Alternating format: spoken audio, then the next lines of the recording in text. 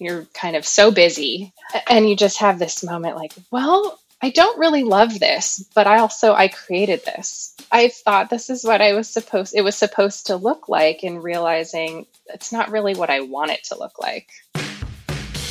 Hi, I'm Caitlin Peterson, the editor-in-chief of Business of Home. Welcome to Trade Tales. On every episode, I'll be talking to interior designers about nurturing creativity, finding their firm's financial footing, setting goals, and discovering their own version of success as a result. My guest today is a designer who completely revamped the way she charges and the kind of projects she takes on. It's a great conversation about building your business around what you want to do, not what you feel like you have to do. But first, a quick word from our sponsors. This podcast is sponsored by The Shade Store. The Shade Store offers designers everywhere a simplified resource for premium handcrafted custom window treatments. With a team of dedicated design consultants available to guide you through the material and product selection process, measure and install professionals to ensure the perfect fit, and more than 95 showrooms nationwide, the Shade Store has everything you need to design the most beautiful shades, blinds, and drapery for your clients. Designers receive special discounts and trade-exclusive access to the Shade Store's industry-leading COM program, which gives you the freedom to use the fabrics and trims you want on Roman shades, drapery, and cornices. Combined with the Shade Store's extensive collection of more than 1,300 in-stock materials, the creative possibilities are virtually endless. The Shade Store. Custom made simple. Visit theshadestore.com/trade to learn more. This podcast is also brought to you by Side Door. We all know it and we can all see it. The home furnishings business is moving online and the design industry is in danger of getting left behind. Designers are getting shopped by clients and trade makers can't compete with the e-commerce giants. Well, Side Door has a solution. Using a simple tool, designers can buy, share, and sell trade products online, whether that's on social media, on a website, or direct to a client. Whether you use it as an affiliate marketing tool or as part of your digital client presentation on your next project, it's a new way for designers to monetize their taste and for brands to help designers sell more product. Request access at onsidedoor.com. That's onsidedoor.com. And now, on with the show. I was just one of those kids that was always rearranging the furniture in my house. And my best friend at the time has this funny story where I was like, you want to come over and go swimming? And she came over and I was like, do you also want to help me paint my room? And she was like, that it's like her classic story. She's like, that was the biggest ruse. Didn't think about it at the time, but looking back on it, it's probably not what your average 9-10-year-old does on the weekends. That's Amanda Teal. Like a lot of people in our industry, it took her a while to find her way into design. For years, she was immersed in the world of horses, riding and training in a well-known barn in the Bay Area. That's where she met a woman who would lead her down a different path. I was just fascinated by her. She was is this very elegant woman, one of those people that has everything together. You know, you look at them, you're like, oh my gosh, your outfit is on point and you're just so well spoken. And what do you do? And how can I be like you? And so I kind of found out that she was an interior designer. And one day I got the courage to say, how do I become a designer? And, her advice was go back to school and do these classes, learn CAD, learn these things. And when you do, I will hire you as an intern in my office. After a few years working for her mentor, Amanda launched her own firm in 2010. At first, she took on projects as they came in and charged the way many designers do, hourly with a markup on product. But at a certain point, that stopped making sense. I wanted to talk to her about what happens when you change everything about the way you charge. 2 years ago, you changed the way your firm works. Mm-hmm. But what was the before like? Our billing structure was we would track our time. Mm-hmm. We would do, hourly time billing and bill monthly. We would charge a markup on goods and, take deposits for goods and then send final invoices right before we would install things. Mm-hmm. I say, was there a sense that was sort of the right way to do it when you started? Absolutely. Mm-hmm. Absolutely. And I've gotten that advice from different, accountants and other advisors I've talked to. The hourly billing is relatively standard in our industry. What were the friction points for you? What wasn't working? I think at a certain point we had just started growing, and as you grow, you're starting to get these new opportunities, new projects, new clients, and you don't want to let those things go. So you start taking them because you've been working so hard for so long. All of a sudden you have all of these amazing opportunities, and so you start taking them. And so at some point, you're starting to grow. Well, I need more help, and I need to do this, and I need to do that in order to service these projects. At some point, I just found myself doing more of like the business admin side of things and doing less and less actual design work. I can't remember exactly what we were working on, but there's definitely a moment where you're kind of so busy and you've hired like some great people, but you're saying, I need you to go find all these things for me. I'm still doing the high level design, but I'm having everyone else sort of execute on it and source for it. And because I need to go look at, I don't even know, my accounts receivable ledger or whatever it is, which couldn't be farther from what I should actually be doing. Because frankly, I'm not even that good at those things. Yeah. And you just have this moment like, well, I don't really love this, but I created this. So like you've painted yourself into a corner. Yeah. I thought this is what it was supposed to look like, and realizing it's not really what I want it to look like. What gave you the confidence to start thinking, well, I can change this. I can build this in a different way? I like that you call it confidence. I feel like I've always, there's other things I can think of, but what would you call it? This like blind trust in things. I think I've always had this belief, if I just work hard enough or try hard enough, something will work. And so I just, kind of made a list of all the things that I want to be doing, and what are the projects that I'm really enjoying, and what are the projects that are still great projects, but maybe just aren't a great fit for what I want to do. And sort of as searching through those things, sort of outlining, it became clear what I did want. When you were making that list, how did you decide what you held on to, and how did you decide what had to go? I started with the most basic, which is, what do I want? So I want to be doing more design work, and I don't want to have such a large business that I am not involved in the details. I really like to take a deep dive on projects. I want to know everything, all the design details that are, decisions that are being made, because I think the outcome is better when I really have it all in my head. It helps me make decisions. Yeah. And moving forward, every decision is based on all the other decisions that have been made. So I like to make sure that I have a full understanding of everything that's happening. Interesting. What was stuff you wanted to get rid of? Me doing accounting. That is a bummer. And I think just, the monthly going through everyone's time billing, kind of, even if I have my project manager redline it, I still need to go through and redline it and think through, should this not have taken so long? This client's sensitive to this particular activity, so maybe I should reduce that, or this and that. And it was just becoming a bit of a headache. So what we've started doing is only taking on whole home projects. Why was that? Why is that kind of an important starting point?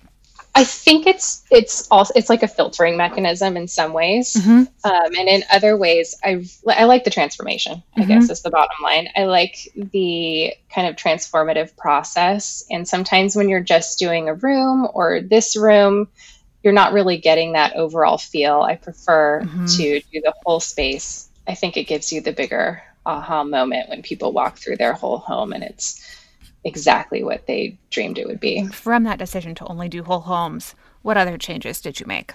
I've decided to start doing flat fee design. And I think I can only do that if I do a whole home. So they kind of go hand in hand. In terms of like the whole house, no exception, like... Right, exactly. There's no scope creep because it can't get bigger. It can't get bigger. I mean, there's a scope creep, I don't know. But that's in your contract. You can deal with that later. But as far as, a lot of a la carte services, for instance, I want to do these 3 rooms and half the furniture in this room and maybe a cosmetic remodel in the bathroom, but not moving anything. So that's almost impossible for me, at least, to estimate. Is there a freedom in that flat fee model too? Absolutely. I think so. Part of the freedom is that the client feels more comfortable too.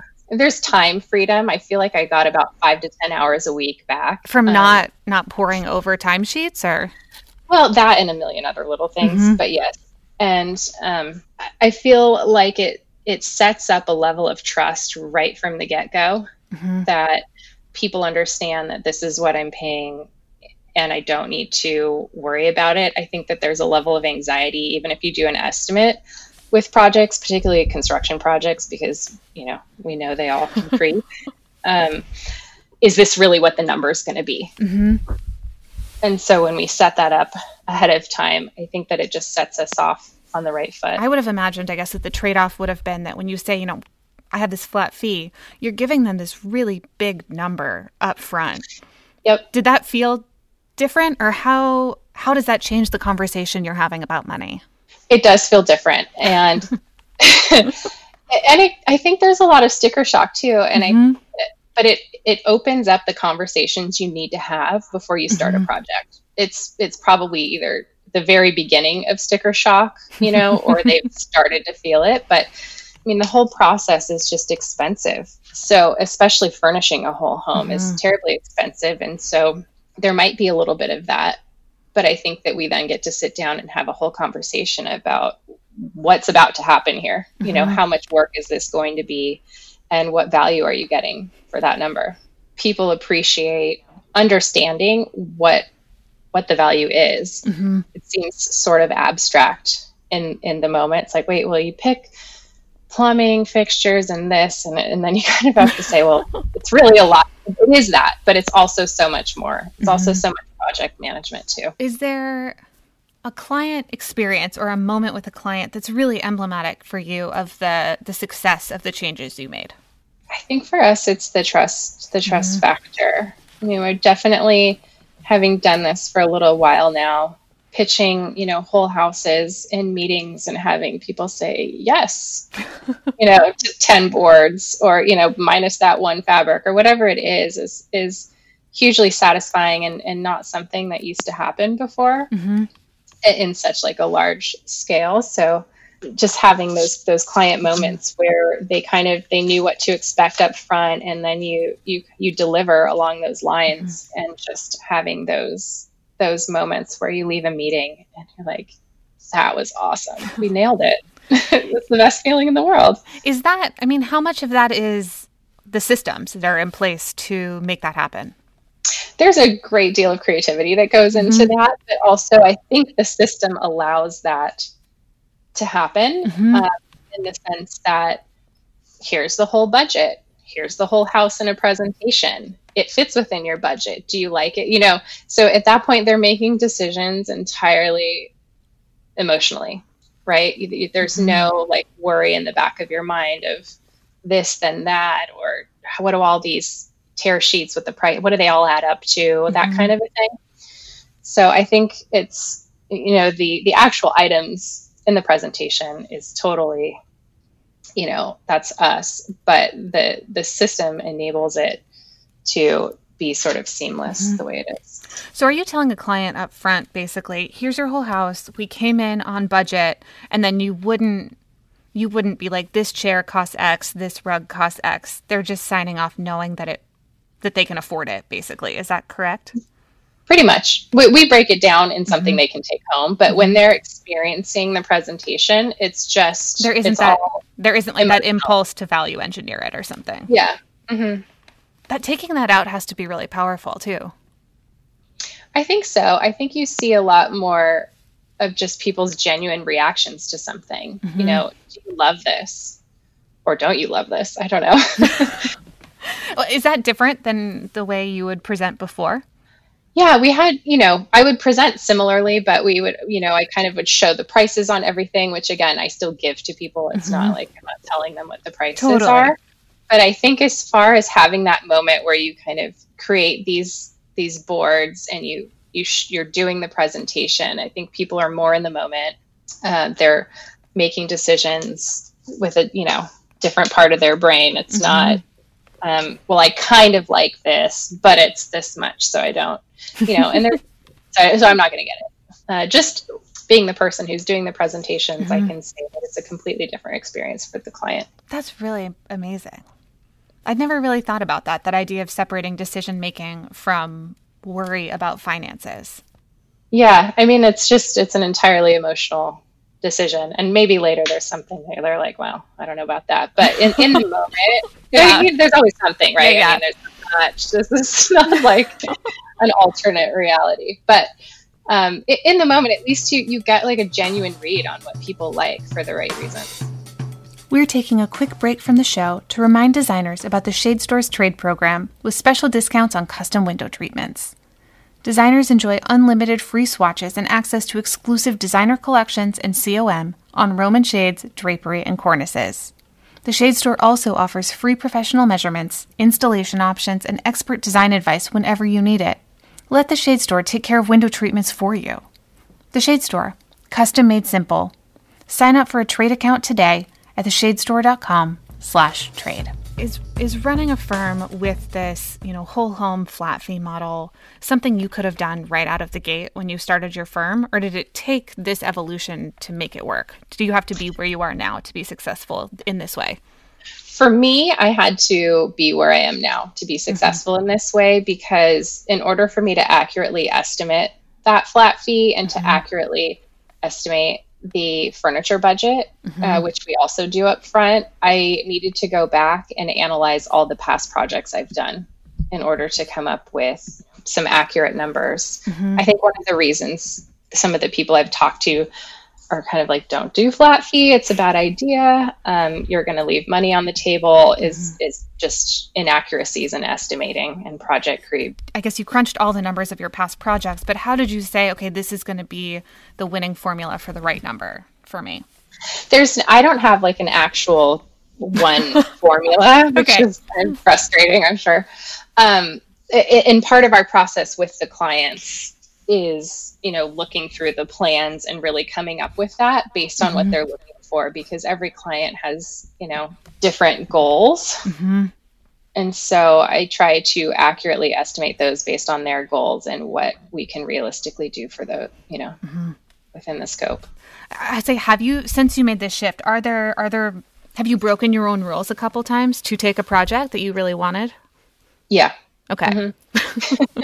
What rule is it that you broke? Is it the whole home bit, or? Occasionally I will break that. If it's really clear. It's like, we want to do everything except for this room or that room, things like that. Where it's like, okay, that I can handle. But sometimes, it's mostly project scope. Occasionally I'll just feel connected to someone or their story or what they're trying to do. And I'll just say, well, that sounds interesting to me. Let's do it. I want you to walk me through the client experience. If someone reaches out to you, if you've kind of passed the fun test, you're like, okay, I like this person, I want to see this person every week. What happens next? Right. Or do they like me? Well, yeah. Okay. I'm assuming that everyone likes you, but well, I'd like to assume that. But it depends. So let's assume they have an architect and they have a plan set, because everybody has slightly different scenario.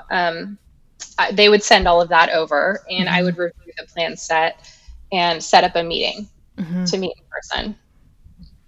And at that meeting, it's again, like, let's meet each other, let's chat, let's see if we want to work together. And then I usually go over the plan set with them, hear their initial thoughts on things. Usually it would be in a very early stage plan set, and then I would kind of give them my initial thoughts on things I saw just kind of right off the bat that I think would be, fun to do or would be nice to add, little things.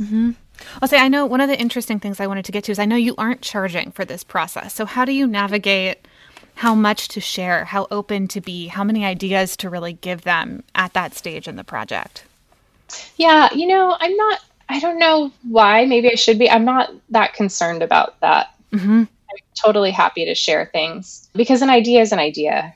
The way that we execute on that idea is entirely proprietary, I think. Hmm. So, they can take my high level ideas and execute them with someone else if they really wanted to. That's interesting. So you don't feel that sense of like, oh my God, this is my intellectual property and I have to like guard that with, Not at this stage. with a check. Yeah, right. No, not at this stage. At what point are they starting to see, a proposal or numbers, or when are you starting to talk about the fees? Probably now. Okay. Usually at this, I would go over kind of our rough, like during the process, I guess during the call, going over the process, I would sort of outline all of that. And then after we met, if we both felt like, wow, this could be a great fit, then I would sit down and do a formal estimate packet. And so then I would come up with, looking at the plan, like here's our flat fee. Here is the budget range that I would need to work in to furnish the house. And sometimes I include a couple inspiration boards that sort of illustrate my, vision for the home. What does that vision board entail, or when would you include that? And I feel like that's actually sort of like a shocking, like, more ideas for free, which I think is so interesting. So I put it with the estimate. A board could look like anything that makes me feel inspired. It could be a beach image. It could be a cool piece of furniture that I picture in their house. It could be some inspiration images from an architect.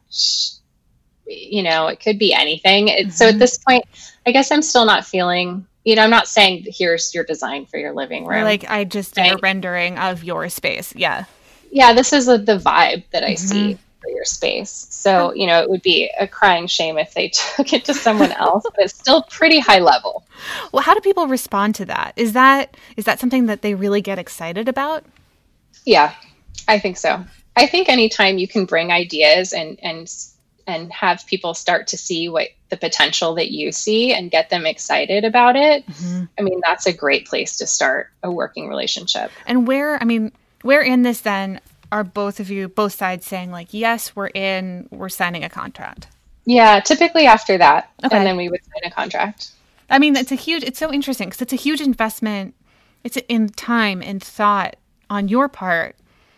Has that always felt worth it? Yes. To get to the part where I'm making inspiration boards means I want this job, right? I'm not just doing this for any project. It's like you close your eyes and you see it. I'm emotionally invested. I like your project. I want to work with you here. So I'm trying to sell you on it. I'm trying to sell you on me. Here are my ideas. Can I get you on board? Are you feeling the same thing I'm feeling? Has that ever not worked out, or have you ever gotten burned by that?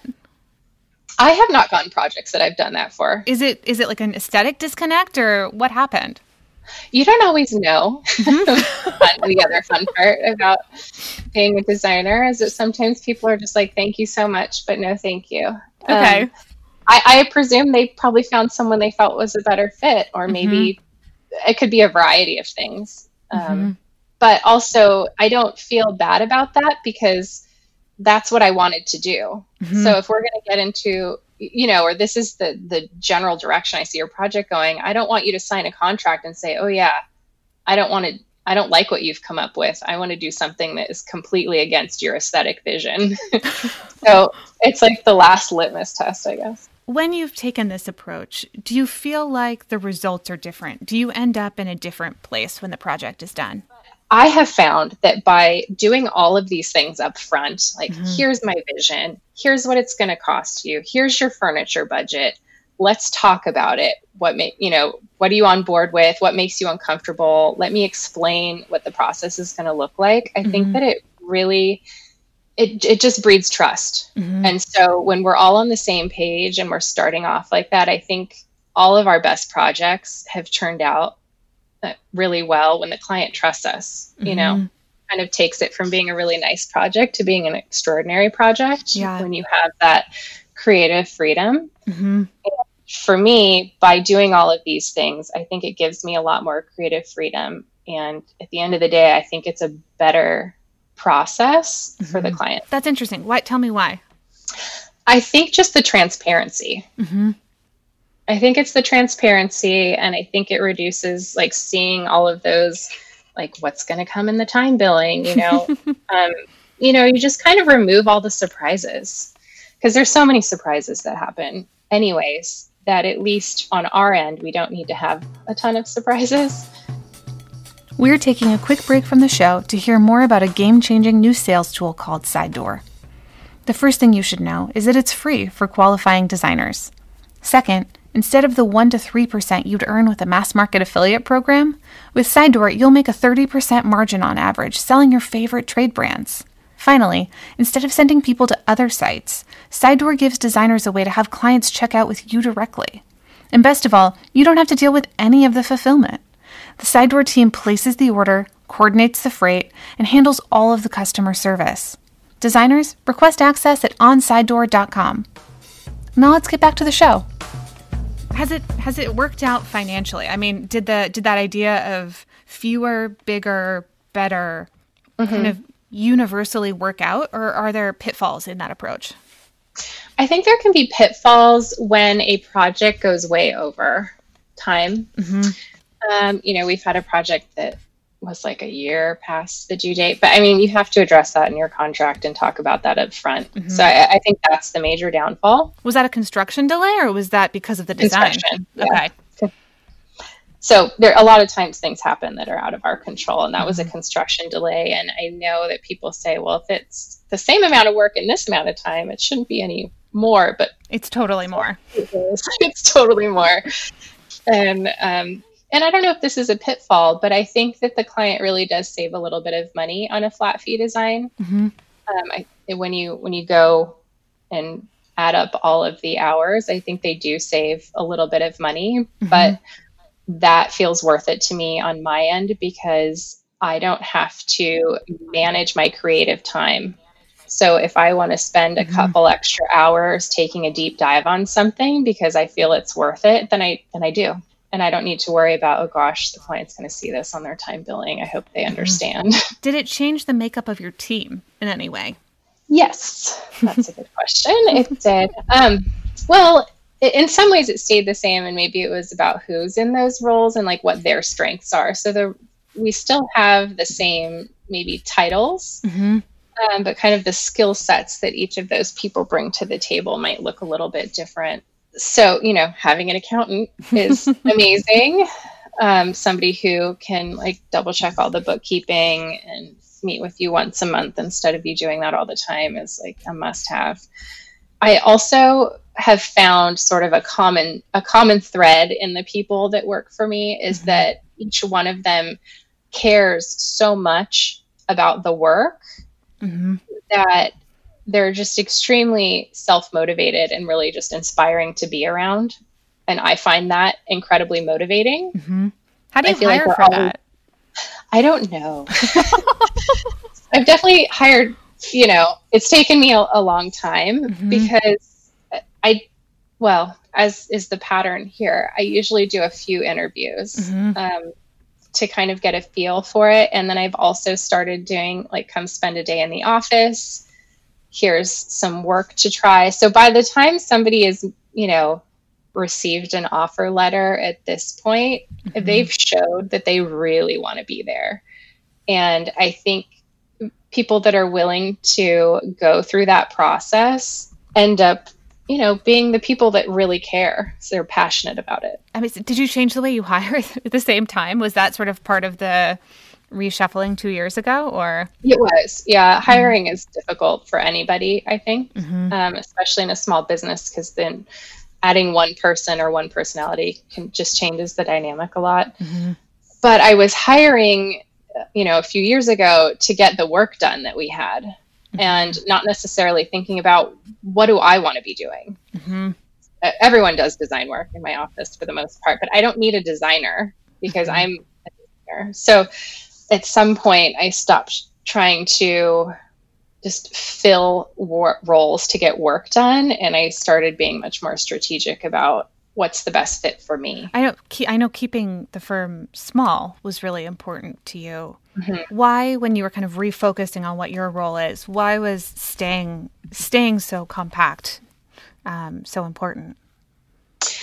Yeah, just kind of going back to, I was hiring and we were growing and we have these great projects and I'm hiring to get these projects, to make sure everyone's properly serviced.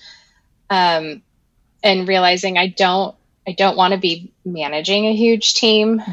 It's kind of the same thing. I want to be doing more of the design work, and I feel more comfortable having a small, tight, like incredibly capable, talented team, as opposed to having a much larger team. I think that's partially my personality and just works really well for me. You said properly serviced. And I thought that was a really interesting, realizing it doesn't take more people. It just sort of maybe takes a different workflow. How do you make sure with a small team that your clients still feel that same level of support? Yeah, we all work on every project. So there's no, different teams or anything. So that's also why we keep it small.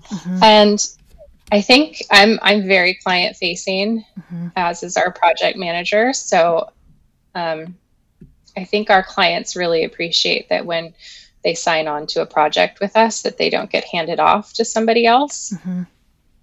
It's me all the time.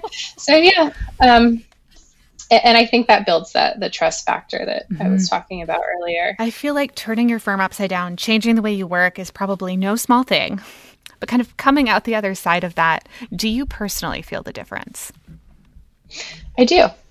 I have an amazing team. And I think just, talking about the hiring process, like I think as you gain clarity and confidence in what you're looking for, people are attracted to that. Like-minded people are attracted to that. So I think just as things get more clear, the people applying to the jobs and they're reading your job description are going to be different.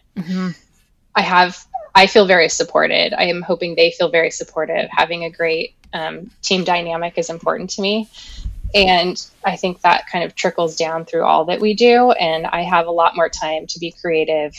Having such a small team, I've tried to just have more time for us to have fun too. Well, back when you could go to lunches, going to lunches and doing, just more fun things together. And I think that kind of camaraderie and bond is something that our clients can feel. So yeah, for me, it's just having more design time and doing the work that I'm passionate about. That's amazing. What's the one thing you wish you knew from the get-go?